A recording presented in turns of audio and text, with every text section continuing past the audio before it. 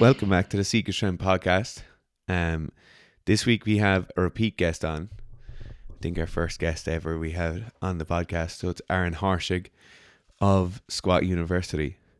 Probably one of the best pages on Instagram for injury prevention and rehab and prehab. So you wanted to just let people know, spread a bit of awareness about his book. So we spent a little bit of time obviously to start talking about that. But he's a very knowledgeable guy in terms of injury rehab and prehab, so it's well worth asking him a lot of these questions. Absolutely, yeah. So we hit a lot of the big subjects: icing, shoes being too narrow, a little bit about you Kind of arches collapsing, things along those lines. not stopping training when you're injured, but keep training, but trying to fix the injury. Yeah, How just rest isn't useful. How it doesn't solve the problems. yeah. And So what's- first 10 minutes is actually just like he talks about what his new book is.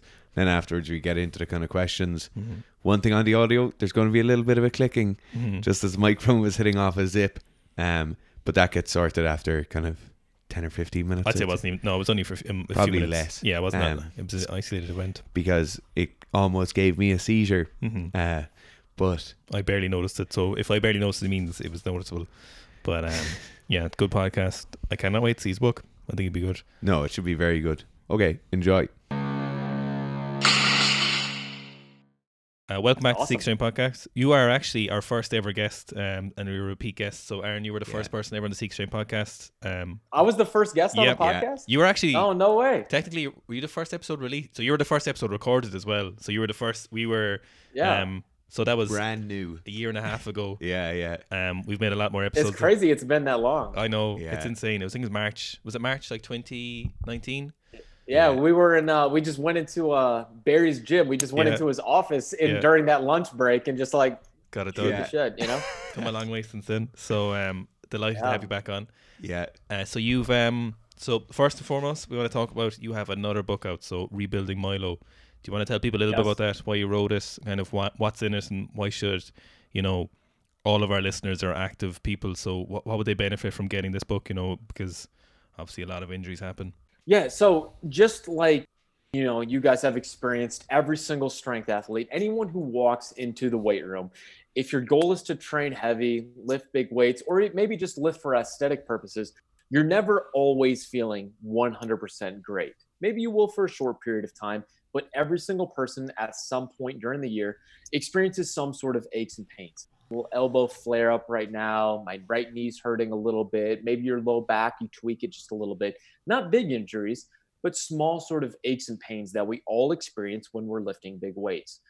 And currently, there's not really great options for people in that situation. You either talk to your training partner and say, hey, my right knee's sort of hurting me. What have you done in the past with that? Your right knee hurt you last year, right? Or you maybe seek out medical advice. Now, the medical advice often is not great. It's usually, we'll stop lifting so heavy, take this pain medication, and just like in a couple of weeks, come back to it maybe. Or they may say, all right, go see a physical therapist. And then you go see them. And then even then, they may not give you great advice. They tell you these very simple exercises. They don't understand lifting at all because they themselves don't train. So you're left with these poor solutions to your aches and pains. And your goal when you walk into the weight room is to lift big weights, especially as a competitive athlete, or aesthetically, you're trying to get bigger legs, a little bit more ripped and toned. So you have performance goals, and yet you're not finding good solutions to help you stay on track. So my goal with writing Rebuilding Milo was to empower every single person that would walk into the weight room to have sort of this baseline fundamental knowledge so that they can take the first steps to working on these injuries. It's not always, just completely step aside and never squat again. It's not always, just do these tiny little exercises. Sometimes it's understanding that you have the power to fix these small aches and pains, but you just need to know how. So the book sort of walks you through each and every part of the body that you might find an injury. So let's say one day you're working out and you're doing some heavy deadlifts and you tweak your back a little bit. Your back sort of flared up, and the next day you don't want to just keep on pushing through it because if you keep on pushing through pain, it's just going to get worse. It's not going to get better, and you can try to lather on icy hot, pop some pain medication, anything like that, but eventually it's going to just keep on getting worse. So you turn to chapter 1 and you go, through each part of the section and it'll tell you, all right, here's some of the common issues and reasons why we develop back pain. Because there's no one size fits all. Everyone's a little bit different. And it tells you the different types of back pain that can occur. And then it tells you different tests that you can try. Try this test, try that test. What do you find? And it's based on this movement theory that the way in which you move creates, it either makes pain worse, makes pain better. It allows you to understand and sort of self-diagnose the reason for your individual pain. And then based on those tests, the book gives you, sort of writes out a specific plan that you can then follow to get you out of pain, build back capacity, and allow you to get back to doing what you want to do in the gym. So it's sort of that, catch all, fix all for the strength athlete, the strength coach. Any single person that would walk into the weight room would benefit from this book. And the idea is that, let's say currently right now you're pain-free. Well, that's awesome. Continue training. But chances are you've not been pain-free your whole lifting career. You've had injuries in the past. So the goal is that this is a book that stays on your shelf. And the next time that something happens, you go, you pull it out, you turn to that chapter, and it's right there. No more sort of guessing what you should do. No more just sort of asking your buddy or going to a doctor that doesn't understand lifting, going to a physio that doesn't understand lifting. This is coming from my practical experience in being an Olympic weightlifter for over a decade, as a physical therapist, treating some of the best strength athletes in the world for over a decade, all combined into one simple product that speaks to people on their level. I'm not trying to talk down to people. So if you have just a high school level, degree, you can understand what I'm trying to tell you in this book. You're not going to get confused. And it's all written for you to get back to doing the things that you want to do, being in the weight room. Yeah, it sounds great. I think that as like coaches now, we obviously get questions from people all the time about like it's knee pain or back pain or something, and we're always looking for like resources of telling people where to go. But at the end of the day, we're always faced with the thing of like, if it's anyway serious pain, we're always saying just go seek medical attention. Or if it's prolonged pain that lasts a certain amount of time, go seek medical attention. And then a lot of the time the medical attention comes back as being like, oh, don't lift weights for 6 weeks. Yeah. And you've like, well, your off season is 2.5 months long. If you miss 6 weeks, you've missed almost all of your time you can possibly train for. And I think that like, that's something when I left rugby and not having access to good physios anymore, and you just go to some random physio who's not like affiliated to a team, and they're like, oh yeah, just stop bench pressing for 2 months. Yeah. You're like, how is that in any way applicable? So the book really does sound brilliant as a kind of point of reference. What kind of problems would you see with someone in that scenario? If you, let's say you get injured, you go to physio, what problems do you envision if someone's just told rest, but they don't do any proactive rehab or anything like that? Like what can end up happening? And that happens all the time is people are like, oh, my back hurts while deadlifting. I'm just going to take 2 months off. So what happens is that when you remove the trigger for pain, yes, you will eventually feel better because you're not doing the thing that creates pain right now. So your body's slowly going to desensitize to the amount of pain. But what happens is that you didn't fix the underlying why. So there's always a reason we develop pain, especially in the weight room. It didn't just appear out of thin air. It's not all in your head. And the reason can often be traced to the way in which you are moving and or loading the barbell. So yes, it can be a pure load issue sometimes. You could have immaculate form and just be maxing out way too often or going heavy way too often.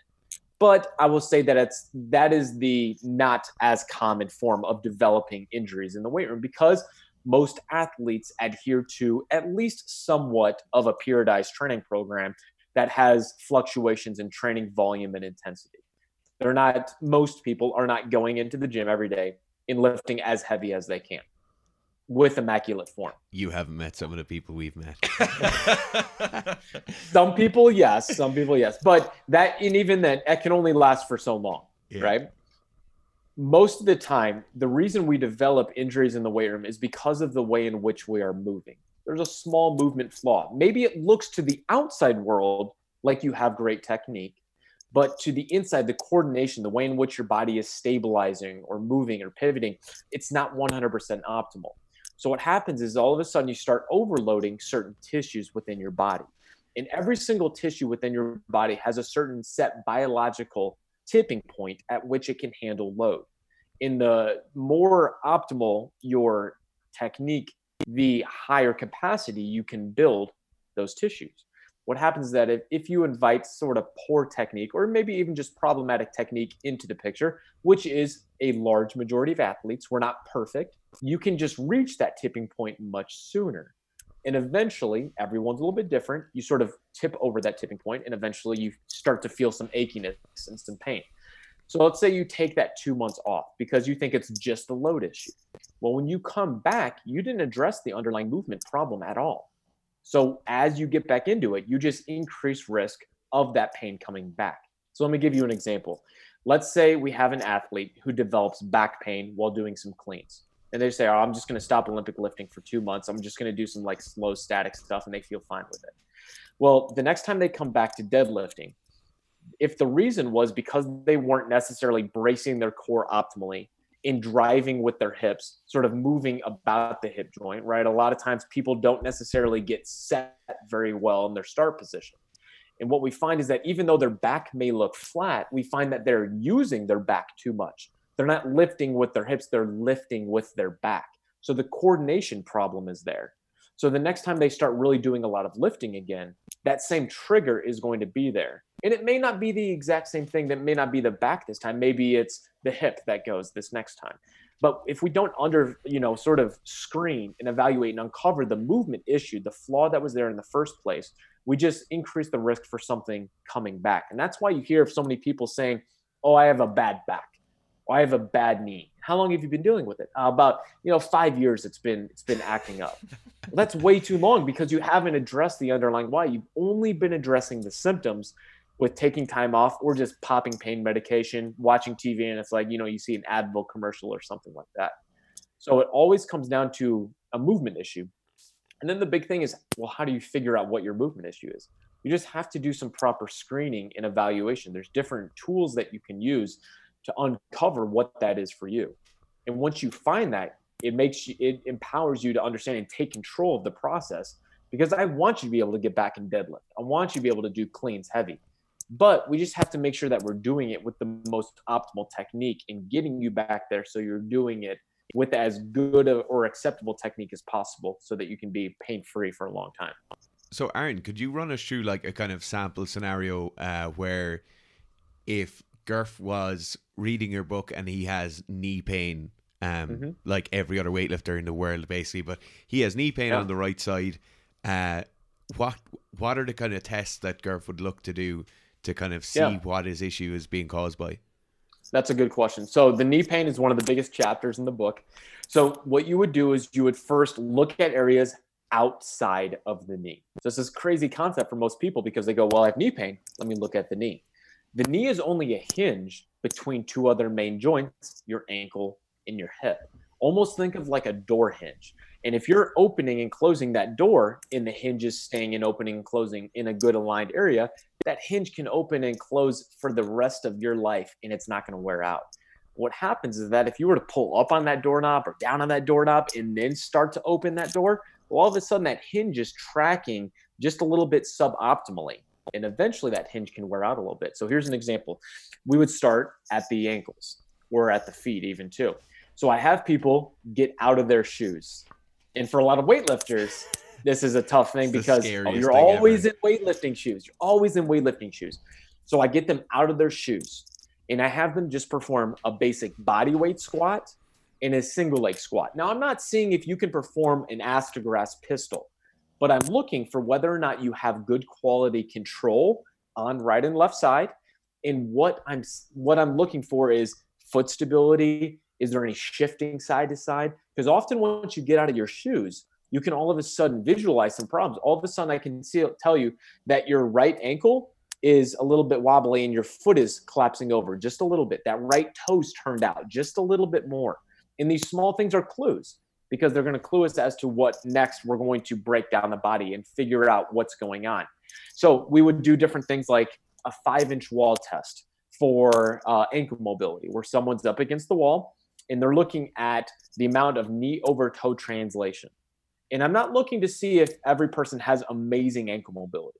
But what I'm looking for is it symmetrical? Do I have just as much ankle mobility on the right side as I do my left? Sometimes people will develop right knee pain because they have limited ankle mobility on that side versus their left. And they may not ever recognize it because they're always squatting with weightlifting shoes on, which assists in ankle mobility. So what happens, let's say you're missing, and even a small amount, like maybe an inch, a couple centimeters different side to side. What that means is that every time you go down into a squat, your knee joint is taking on more load more quickly because of the natural compensation in the way the body is loaded. Sort of natural biomechanics. If one joint is restricted, the other joint is going to take on more load. So every single squat, you're taking on just a little bit more load onto that knee joint. And eventually, different tissues, like I said, they get overloaded and you sort of reach your tipping point. So that's one area that we would look at. We would also look at the hip joint in looking at mobility and stability. So you could do different tests, and people have seen this on Squat University, the Faber test, where we're looking at side to side where that leg is dropping out. We're looking at hip internal rotation. And again, we're not looking at whether or not the person has the best mobility in the world, but is there a difference side to side? So all these things are sort of things that I've shared across social media on different videos, but is sort of displayed very clearly as a step-by-step process in the book. And when you find, okay, my right side, I uncovered the problem of I have a hip internal rotation problem. I'm about 10 degrees tighter on that right side than the left. Here's what you do. You go and you uncover and you do the different exercises that I prescribe. Maybe it's a banded joint mobilization. Maybe it's an assisted hip airplane. And then we recheck. Did it get better? Yes or no? If so, now we have a little bit better mobility. Then we start increasing load. So maybe we're doing a box squat or maybe a single leg squat off a small box. And we're slowly reapplying load in a pain-free manner now that we have symmetrical mobility. And then it's just slow, natural progression past that. Maybe it's, let's say it was some knee pain that you only felt in the bottom of the squat. Well, I want you to train what you can train while you fix what you can fix. That doesn't mean you just stop squatting. I just don't want you to keep on squatting through pain. So in the short term, maybe that's, let's do a box squat with a 5-second eccentric. So you just are controlling and working on stability and then coming back up. Let's do sets of 10. And just to pivot in your training to where you're pain-free, but allowing yourself to focus on fixing that underlying movement issue can allow you to rebuild your body to where eventually, a couple weeks later, let's take that box away. Let's see what a full depth squat feels like now with some lightweight. Okay, you're good. Now slowly get back into it. So something like that can allow you to sort of rebuild your body, get back to doing what you want to do. You didn't take any time off. You just sort of pivoted your training. And now you're more equipped to know in the future, hey, my right knee's bugging me. Go check your internal rotation of your hip because last time that was your problem. Yeah. On that scenario, you talk a lot, and if you watch, a lot of people have watched your your Instagram, your YouTube, and you do a lot of like really kind of novel stability exercises. You have stuff like you talked about there, your bamboo squat or your overhead. If you could give maybe one or two stability exercises that people could do in training that are novel to them, that are low absolute weight, but that would benefit most people that you've seen the most often, just for our listeners, just so a lot of people don't do enough of it. And usually people didn't end up enjoying it if it's novel and kind of challenging, like the bamboo squat. But obviously that's more of a very specific specialty bar, but other stuff like that, Yeah, I think one of the things that most people, what 99% of weightlifters, powerlifters, strength athletes should do that don't do is a single leg squat. And I'm not saying a pistol squat, but I'm saying like a single leg squat off a box. And you could just, or stack weights up. And you could do this before training or an assistant exercise after training. But so often as strength athletes, we are always on two legs. We are doing squats, we're doing cleans, we're doing snatches, we're doing jerks, deadlifts. We are never on just one leg only. So often we can develop these imbalances in mobility and stability and not even realize it because we've never pushed our body into a position where it even becomes recognizable. So doing a single leg squat, and I would say for most people, let's say a stack of plates up to about maybe 12 inches, 2 feet, maybe, you got 5 20-kilo plates stacked on top of each other. That's a good height that I feel like most people should be able to do just a small single leg squat. And the cues are just the same as if you were to maybe do like a more of a hinged low bar back squat. So you're going to really get your hips engaged at the start, squat straight down. You're going to tap your foot to the ground as if tapping an egg, not breaking the eggshell, but just sort of tapping the ground and then coming back up. And the reason I like this more than like a Bulgarian split squat is because it really, really challenges your balance and stability, like you said. With a Bulgarian split squat, you have your back foot as almost a kickstand to a bike. The single leg squat, you don't have any assistance.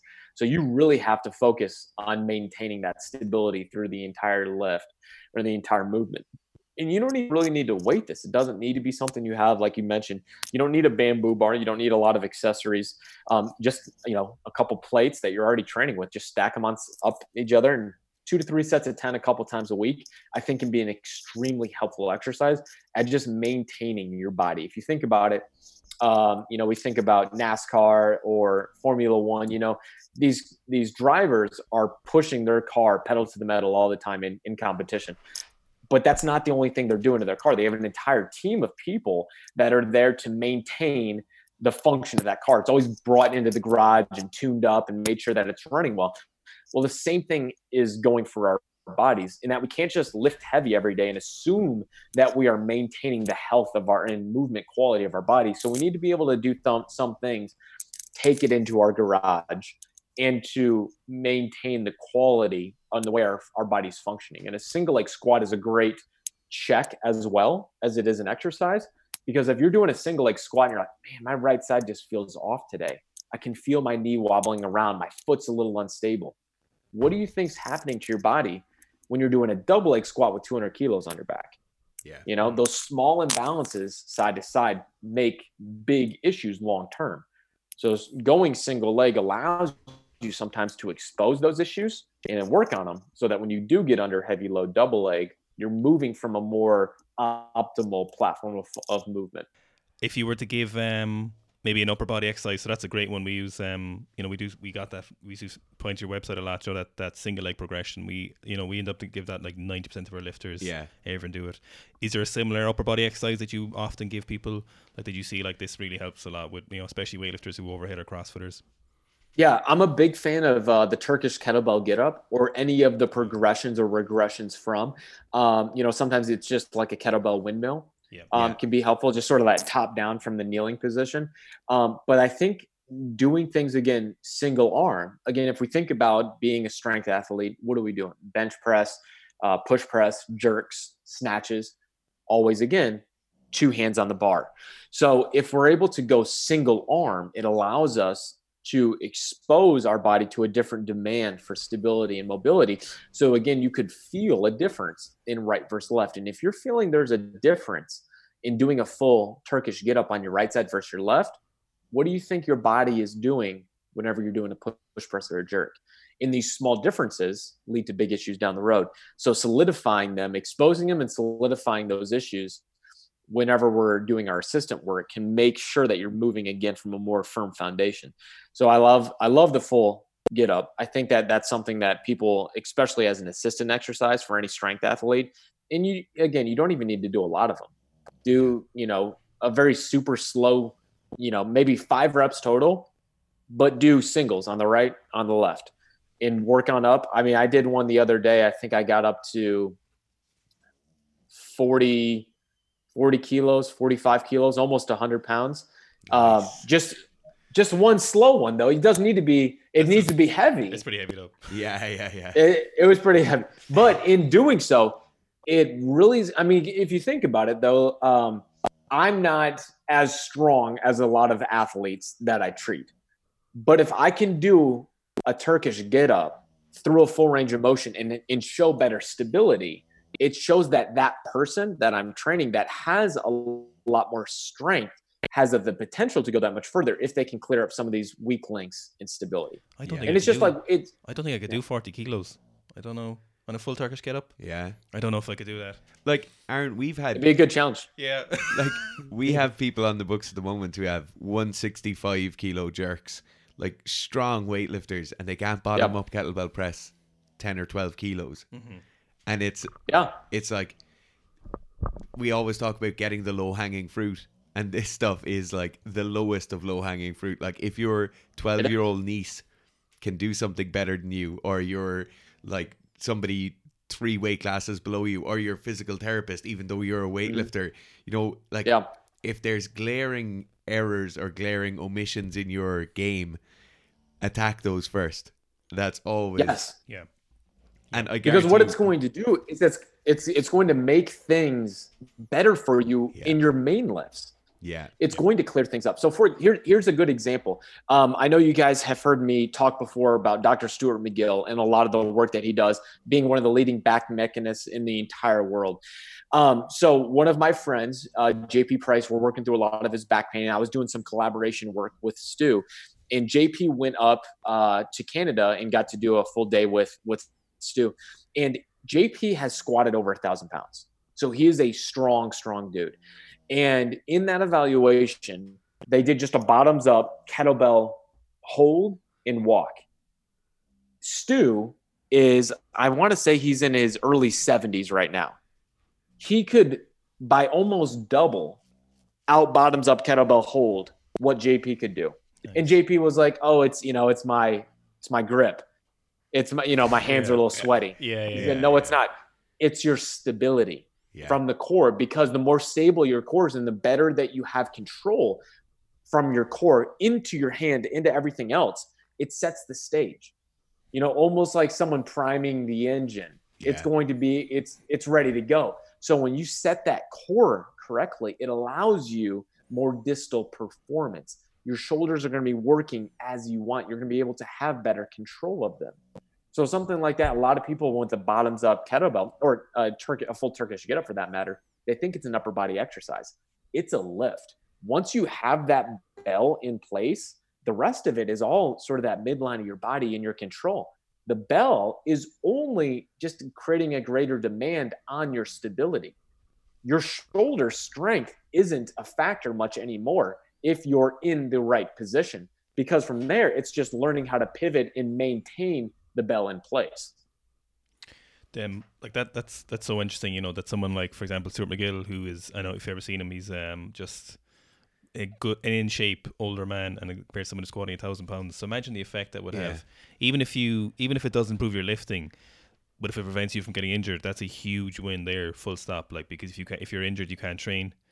So on another scenario, I think that's kind of, it's an old school thought process, but icing was huge before, and I know you've talked a lot about not icing. Huge. Is there any scenarios where you wouldn't do it? Like, is there ever a time where you're like, okay, icing makes sense right now, but I would imagine most of the time you're not for icing. Do you want to give some, maybe talk a little bit about that?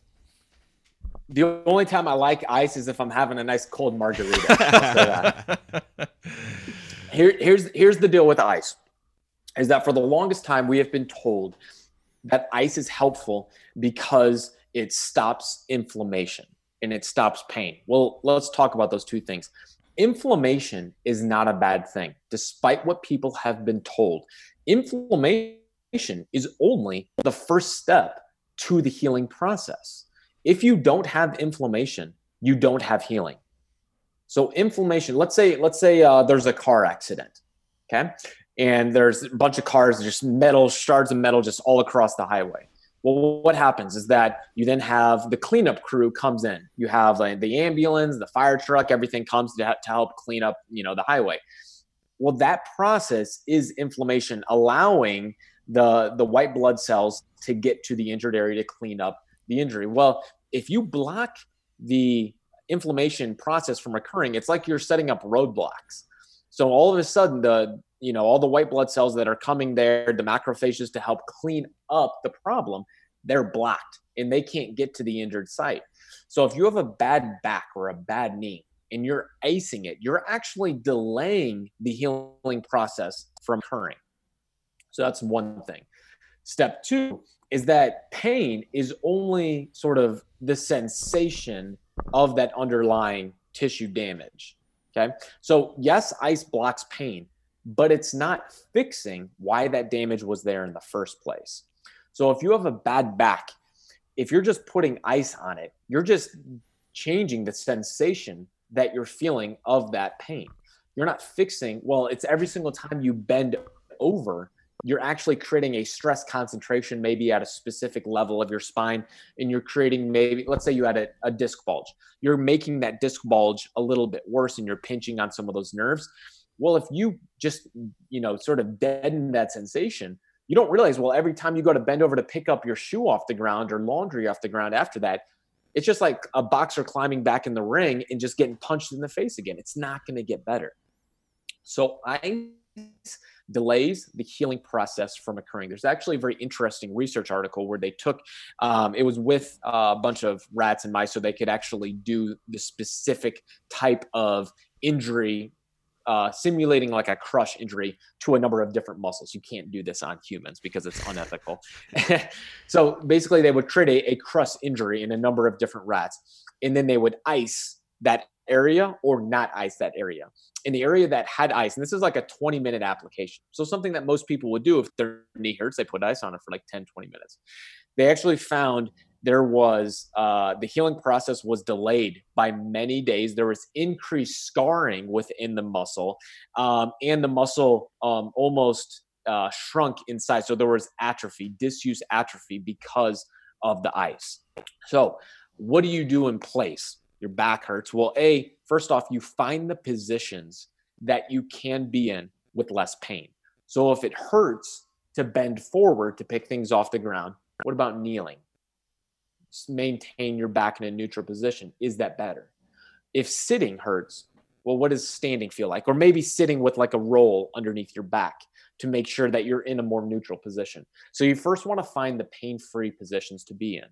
And then for some people, using like an electrical stimulation device, a neuromuscular device, then there's like PowerDot, Compex, Mark Pro.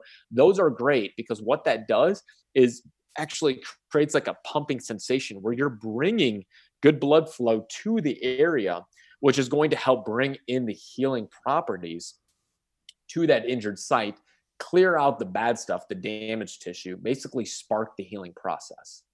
So that's my big take on ice, is that most people think ice is there to delay the inflammation process. And understand, inflammation is a good thing. If you don't have inflammation, you don't have healing. You have to have inflammation to have repair and then regeneration of the injured tissue.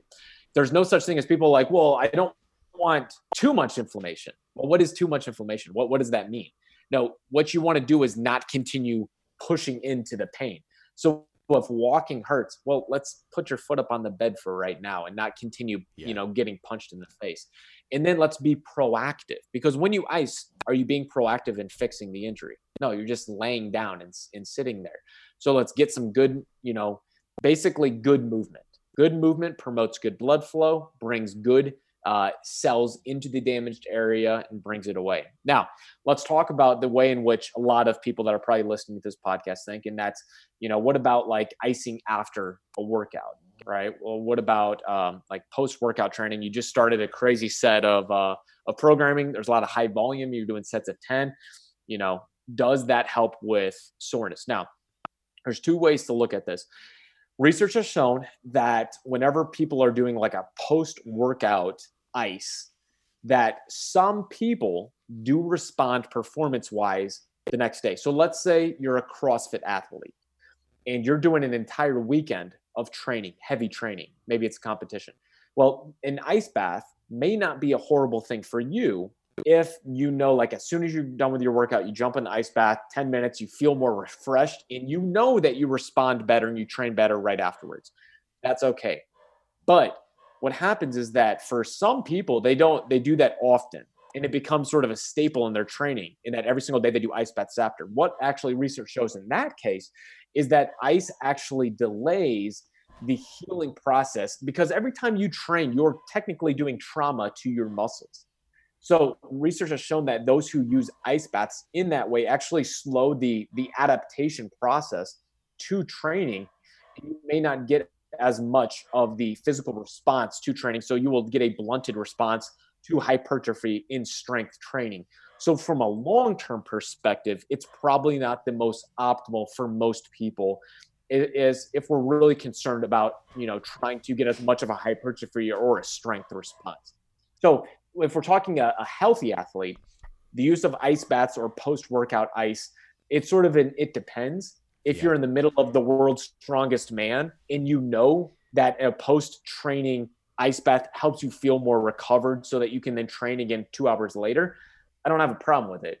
But when something that is helpful in competition bleeds into your normal everyday training, most people, via research that we have seen, leads to just a less than optimal state for the recovery process in terms of being as great as possible for a hypertrophy or strength adaptation.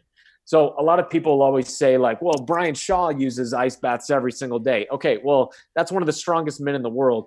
And I'm sure if he's a little bit less optimal in his hypertrophy recovery, he's going to be okay, you know? Yeah, and that's 200 we're kilos. Talking, exactly. And again, we're talking directly after training. I'm not talking like if maybe you train in the morning and then you love to do, you know, an ice bath at nighttime. You know, that's a little bit different in terms of the response to the body. So I'm not saying ice baths are the worst thing in the world. I'm just talking about as far as, are we optimizing the recovery process? Yeah. And in most cases, I feel like people would benefit more so from an active recovery process of using things like a neuromuscular stimulation device, maybe a light bike, or just a good 10-minute walk. Stick to the fundamentals. Good recovery as far as movement goes, sufficient food, hydration, sleep, things like that are going to go much further than a 5-minute ice bath. Yeah. No, I think that's very useful for a lot of people to hear, because I think what people look for when they're taking like steps to limit inflammation is they just want to go and train more. So they ice their knees so they can train again tomorrow, or they take like non-steroidal anti-inflammatories like Nurofen Plus or whatever the equivalent is, and then they want to go and train the next day, you know, whereas like if you just got the positive benefits from that inflammation, you mightn't even have to train the next day, or you might have to train less in total. And I've been there. A lot of people, they don't realize that what I'm talking from, that's not just like sitting in this research tower and talking down. Like, I have lived this in training for the, and one specific one that always pops up, and I have many injury stories, but one of the most particular brought up the knee one. 2011 U.S. Nationals, I was gearing up. That was my biggest national meet that I had been to. I'd been doing a bunch of like national collegiate, which is just sort of like a lower tiered national meet in the U.S. But U.S. Nationals, Senior Nationals, 2011, up into that time, I started doing 2-a-days, maybe 3-4 days a week. Because I was like, all right, this is the first big stage event I'm going to be on. I don't want to pass it up. I got to do more, right? More is always better. And all of a sudden, like, my knee started really bugging me. It was hurting so bad that, like, you know, every squat felt like someone was jabbing a knife in my knee. Yeah. So what do? All right, well, I got to make sure I got my knee sleeves on. Icy hot, you know, before working out. And then afterwards, okay, let's get some ice on it. Let's do some stretching. Let's roll it out. And it just continued to get worse. Words more so, like, I mean, I would have ibuprofen or Advil in my gym bag. All right, 4 ibuprofen before working out. And all I was doing was trying to cover up the symptoms. Yeah. And it wasn't, you know, and I tried to go get advice from people that I trusted at the time.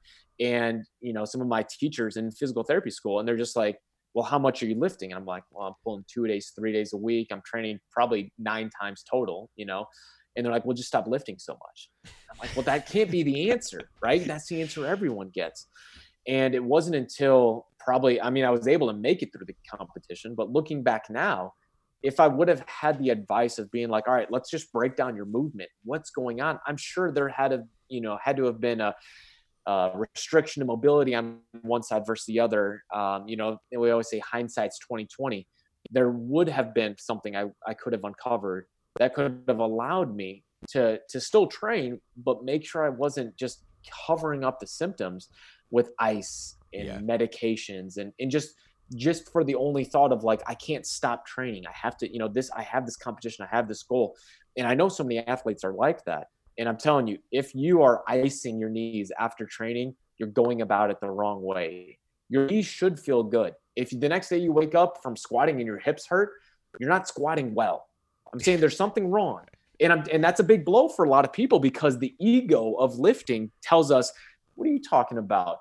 I squat 250 kilos. You're going to tell me that I'm squatting wrong? And I'm telling you, yes, there's something wrong in your coordination. And sometimes it's very small. I was talking to Chris Duffin the other day. I'm sure you guys know him, of Kabuki Strength. Yep. And we were talking about this idea of getting a back pump during deadlifts. And I'm sure you guys saw the post. And basically I said, if you're getting a pump in your low back, like you did a bunch of curls or a bunch of squats, you get that pump in your legs.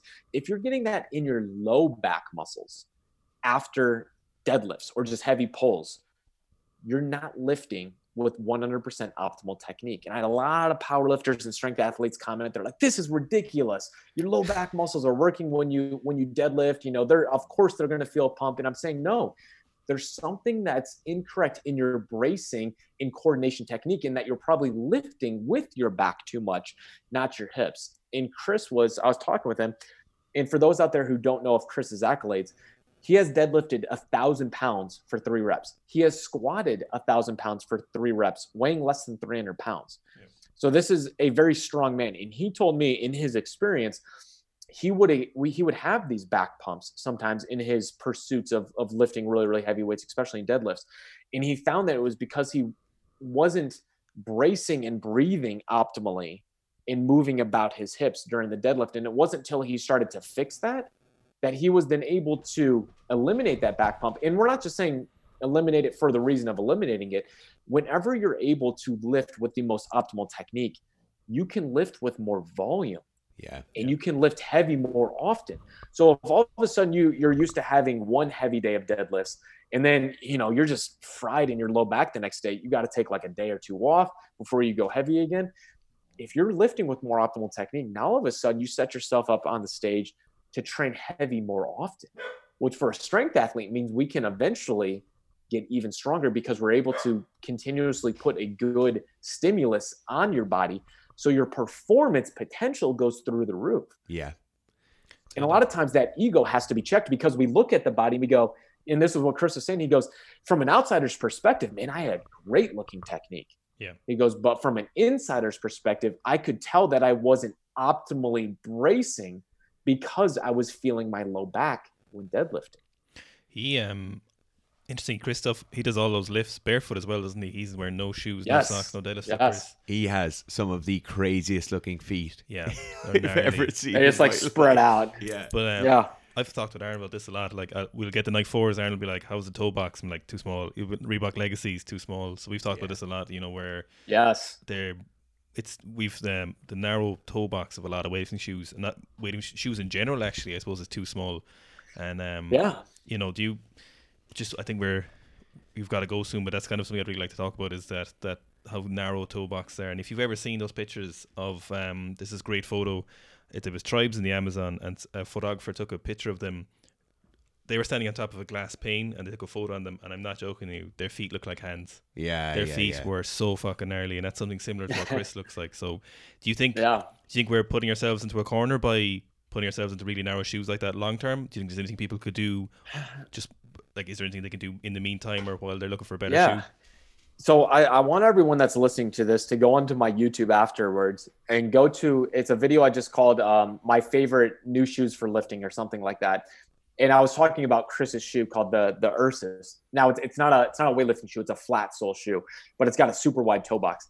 And in it, what I show is that when you wear a narrow toe box shoe, it leads to a greater ease in your foot collapsing over. Because what happens is that when you're in a narrow toe box, your big toe is pinched in. So instead of splaying out, and if you were to look at a baby's foot who has not, worn shoes yet, the toes are the widest part of the foot. What happens is that as we wear shoes, as we grow in these narrow toes, and the reason for that often is because of the fashion design in which a lot of shoes are made. So even though someone's like, oh, I got Nikes, those are made for athletes, they're still designed with the idea of being sort of this fashion footwear. Yeah. And this is coming from like the early 1900s, later 1800s. They started designing these shoes very, very narrow. What it does is it pulls your big toe in. And then all of a sudden, the structure of the foot changes, and it leads to a greater ability of that foot arch to just collapse over. And when that happens, the knee can start wobbling in a little bit because it's not sort of moving on top of a firm foundation. Now, if you look at any single weightlifting shoe, what you can do, just take your the inside of the shoe, the insole, take it out of the shoe. Almost every weightlifting shoe has a removable sole, and step on it. But make sure that your toes sort of stay within that. And what you'll notice is that every single weightlifting shoe has a narrow, your toes are basically pinched together. Yeah. So we see, what are the biggest issues that we see in weightlifting? You said knee pain. Well, how many people have weightlifting shoes that are a narrow toe box? And what that leads us to just small inadequacies in the way in which we're controlling the knee. I'm not saying everyone has gigantic knee cave, but I'm saying it leads to a more difficult time stabilizing the knee joint when your toes are pinched in like that. So I think hopefully long-term we'll be able to find a weightlifting shoe that has a wide toe box. And when I say wide toe box, people are like, oh, well, the Nikes, they're wide. No, they're not. Take out the insole. They're still pinching your toes together. And I'm going to make a video about this the next time I shoot some YouTube. I'm actually going to take one of my old weightlifting shoes and cut them open so people can see. Make sure it's not a rare pair. Yeah, exactly. It'll be a really old one. But I want people to really notice that narrow toe box can be so detrimental to the function of the foot. Now, obviously, as weightlifters, what are you going to do? You can't weightlift barefoot. Yeah. So it's one of those things that we do what we can, and know that a weightlifting shoe with a raised heel, it's needed for competition, but it's going to allow you to be in the most effective positions for the reception of the clean and the snatch.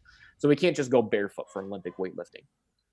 But I think there's a lot of things we can still do to improve our function of our foot. And what that means is warming up barefoot as much as possible. So and I know we've made some videos together about that, warm up with the barbell without shoes on.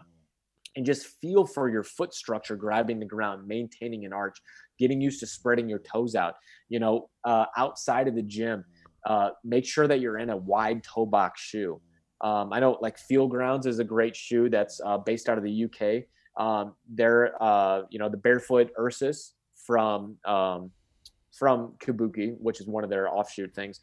They're an amazing shoe. But just a shoe that has a wide toe box so you can allow your toes to splay out naturally can, I think, help strengthen that foot up as much as possible, so that when you do put your weightlifting shoes on as an Olympic weightlifter, you're just going to be a little bit more solidified in maintaining that foot structure.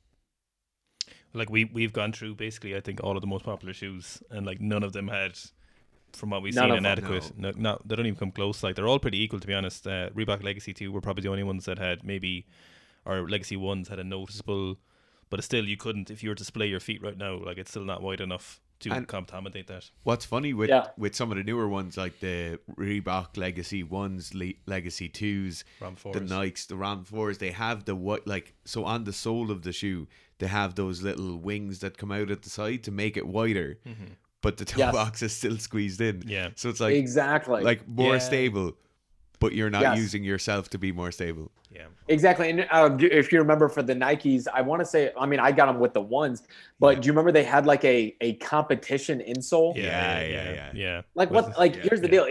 Your foot is its own like stable structure. And you shouldn't need something else to prop your foot up more. And actually what we find is that people that use a stiff insole or use an orthotic, they actually develop weaker feet. They mold to the position and use that crutch. Their foot weakens over time. Yeah. So if you're using a big insole, you're actually making your foot weaker long term. I remember I just had an injury when I was around 14 or 15. I got something called metatarsalgia. It was like inflammation around with the metatarsals in my feet from jumping off walls and being an idiot. But it was like I went to one physical therapist and got a pair of orthotics, and then I grew out of the orthotics and I just wasn't going to pay for another pair. So the physio I went to had me doing like foot strengthening exercises to the point where now my feet are like, if I put a 32 kilo kettlebell on the end of a towel, I can like roll up the towel, and it's never caused me an issue since. But I don't know anybody who does foot exercises. Well, and that's the thing too, is I think if more people just went barefoot more often, they'd have strong feet. You know, we don't even need to necessarily do foot exercises as much as it is just be in a good shoe or go barefoot more often. because when we're in these narrow toe box shoes, your toe just is in such a horrible position. The entire foot structure is just off.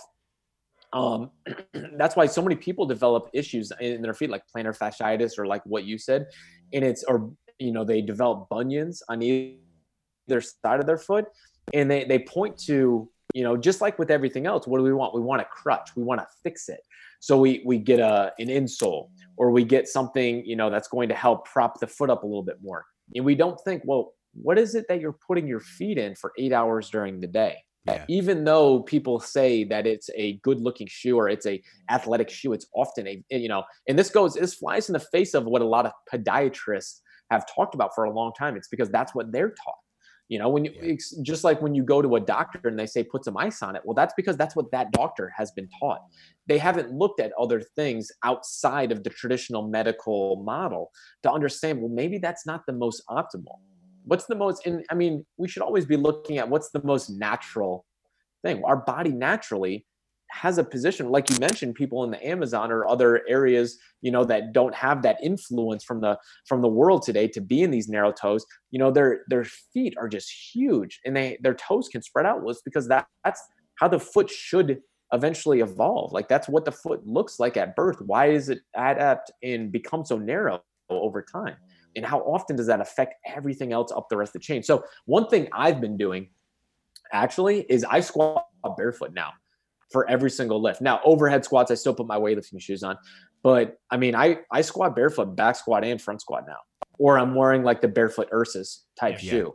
And it's, for me, I've never felt more stable in my entire life. What I would always find that, like, you get over like 80, 85%, sometimes I would feel like when I'm really pushing it, I would feel just a little slide in the knees, not a cave at all, but it was tough for me to maintain that perfect up and down knee position. And right now, squatting barefoot for almost a year now, I've never felt more stable. My foot just is glued to the ground in an arch, and it doesn't move at all, almost like I'm in concrete blocks. And my knees are opening up and down perfectly. I have not had an achy hip or knee, anything lower body in over a year. And that was something that almost every other year something would feel off. Yeah. My right quad, my left knee, right hip, something would be off a little bit. And I really attribute it to just like, how often do we lift as Olympic weightlifters in the gym 5-6 days a week? How much volume are we doing? And it's not that it's big movement flaws always. It's these small things that, micro trauma, because of small changes in coordination that build up over time and lead to these symptoms. Yeah. And did it feel better than when you went back to shoes, or if you do a heavy single in your shoes or something like that, does it feel like it's improved that on top of your barefoot squatting? I feel like I'm more aware. Yeah. I feel like I'm much more aware. So obviously, I'm still doing my Olympic lifts in my shoes, but I'm much more aware that my feet are just pinched together in my Olympic shoes. Yeah. So it's something I'm just like, damn it, why can't I find a good pair of wide toe box Olympic weightlifting shoes? Sika strength weightlifting shoes. Yeah, seriously. Like I can feel when I go to if I'm doing a clean or a snatch, I can feel that sometimes like my foot's rolling around, but I can't necessarily stabilize it down because I can feel like my foot's just in a bad position, but I could had I had a wider toe box. Yeah. Aaron, I want to ask you one thing. We have to tell everybody all the time to get better ankle mobility. And we kind of have a rhetoric now that's well ingrained, and we shout it at everyone, and we email it back to everyone, and we DM it back to everyone. But quick 3 or 4 exercise thing that people should be doing every day to get better ankle mobility. So the first thing is I love banded joint mobilizations. I think those are easy ways, just like ankle rocks in the bottom. But the big thing people got to understand is that it's not just the mobility exercises that you do, but you have to use your mobility throughout your day, and you have to have a strong foot, because often people will do ankle mobility exercises and they see some short-term improvement, and they're like, it just never sticks around. Like, I'm always stiff the next day. Well, what are you doing? What are you wearing? They're like, well, I wear Nike or Adidas shoes all day long. And they probably have very weak feet. They're never they're never barefoot. And I ask them, well, how often are you sitting in a deep squat throughout your day? And they're like, I never do that. if you build a strong foot by doing a lot of like just barefoot squat, like, you're sitting around your house at nighttime, get out of your shoes, sit in a deep squat. I don't care if you need a goblet squat or something to offset your body weight, but strengthen your foot outside of your shoe. And a lot of times using that deep squat often throughout the day will allow that ankle mobility work that you're doing to actually take hold and become a part of your movement repertoire.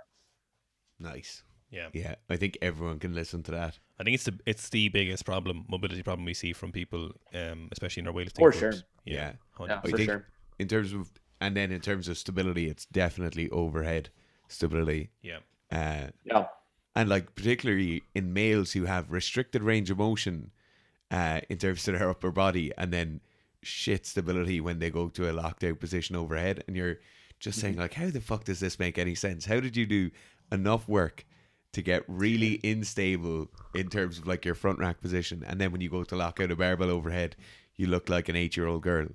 Like Yeah. it's funny Yeah. where people accrue a huge amount of work like bench pressing or doing push-ups, and they tighten up something so much, and then they do no work in a pike position or in a handstand hold position.